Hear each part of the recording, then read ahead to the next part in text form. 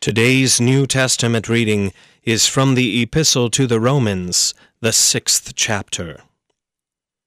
What shall we say then? Are we to continue in sin that grace may abound? By no means. How can we who died to sin still live in it? Do you not know that all of us who have been baptized into Christ Jesus were baptized into his death? We were buried therefore with him by baptism into death, in order that just as Christ was raised from the dead by the glory of the Father, we too might walk in newness of life. For if we have been united with him in a death like his, we shall certainly be united with him in a resurrection like his. We know that our old self was crucified with him, in order that the body of sin might be brought to nothing, so that we would no longer be enslaved to sin. For one who has died has been set free from sin. Now, if we have died with Christ, we believe that we will also live with him.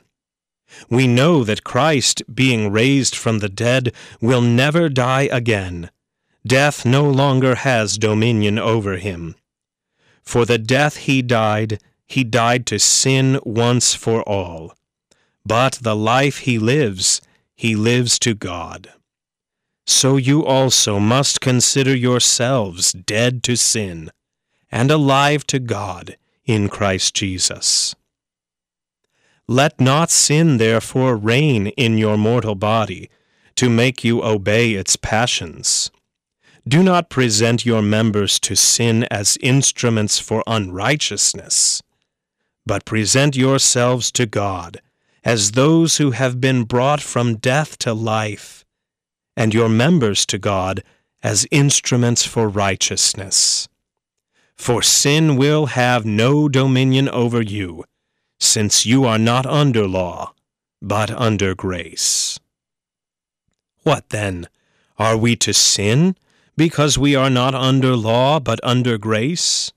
By no means.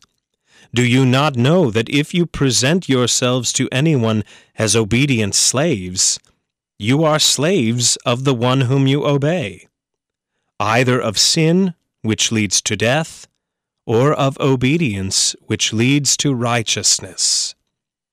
But thanks be to God, that you who were once slaves of sin have become obedient from the heart to the standard of teaching to which you were committed, and, having been set free from sin, have become slaves of righteousness.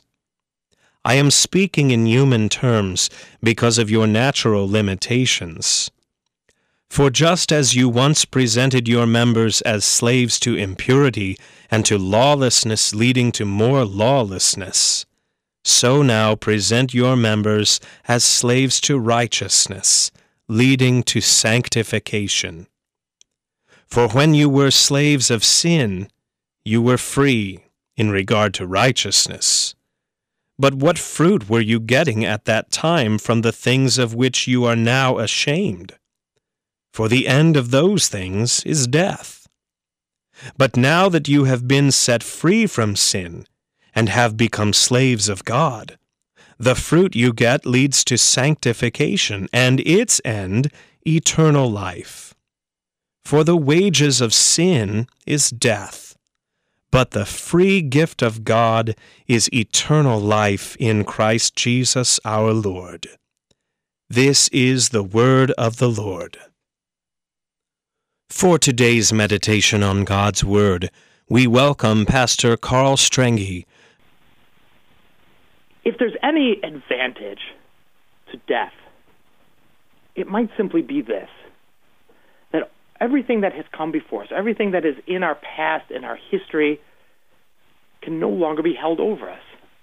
It doesn't matter how many credit cards you have maxed out, or how far behind you are in your bills, or how many people want to seek some sort of vengeance upon you, or that the police have an all-points bulletin out for your life.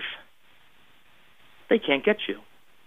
Your creditors, once you're dead, have no way to milk any more money out of you. The people who wanted to see some sort of vengeance upon you can no longer seek it. And the police are definitely not going to put a corpse into a prison.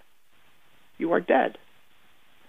In our reading that we have heard today from Romans chapter 6, Paul in two different places reminds us of our old debt. It's the wages of sin that are death, and that we were once slaves to sin. If we consider the other sort of debts that we've already spoken about, credit card bills or mortgages or even other bills that are past due, there are ways to deal with it. There's ways to manage to reassess your financial life, or even in the most extreme cases, there's bankruptcy. But there is no escaping the wages of sin that are death. Our old captor, our old slave driver, Satan, cannot be escaped. There's no place that we can hide. He is always behind us, reminding us that we are owned by him because of our sin, that we are in debt to him, and there is nothing we can do to overcome it. There is no payment plan to get out of it. But you're dead. That's what Paul reminds us in this reading from Romans 6. You have drowned in the waters of baptism, and you have died. The old self, the old Adam, the old slavery and sin, all of it has died with you.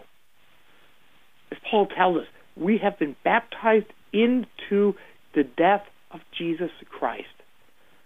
We've been joined to his cross. We have been delivered to Golgotha to partake in his sacrifice for our sins. In our baptism, we have died with Jesus. And we are dead to sin, and dead to sin, we are then free from its bonds and the burden that was the slavery to death. Jesus has paid the wage. If the wages of sin is death, Jesus has paid that wage. And you are free because you have died in slavery.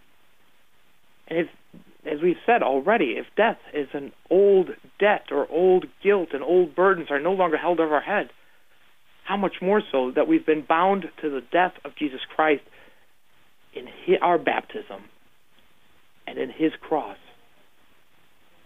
And because you have died with Jesus, you live. We have an Easter already. We have a new life in him already. And there's almost a paradox in there. We live because we have died with him. Well, what does that look like? It looks like a life that is lived in joy because we have a freedom, a joy that is shaped by and informed by his word, that it calls us into a new righteousness to serve our neighbor. And when we serve our neighbor, then we are serving him. We have died to sin. We have been raised again to new life.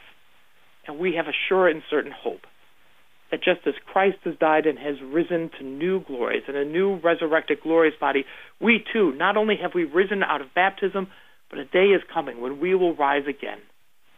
Because Christ Jesus has paid the wages of sin.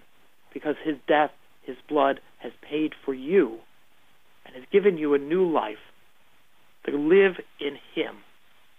In the name of the Father, and of the Son, and of the Holy Spirit. Amen.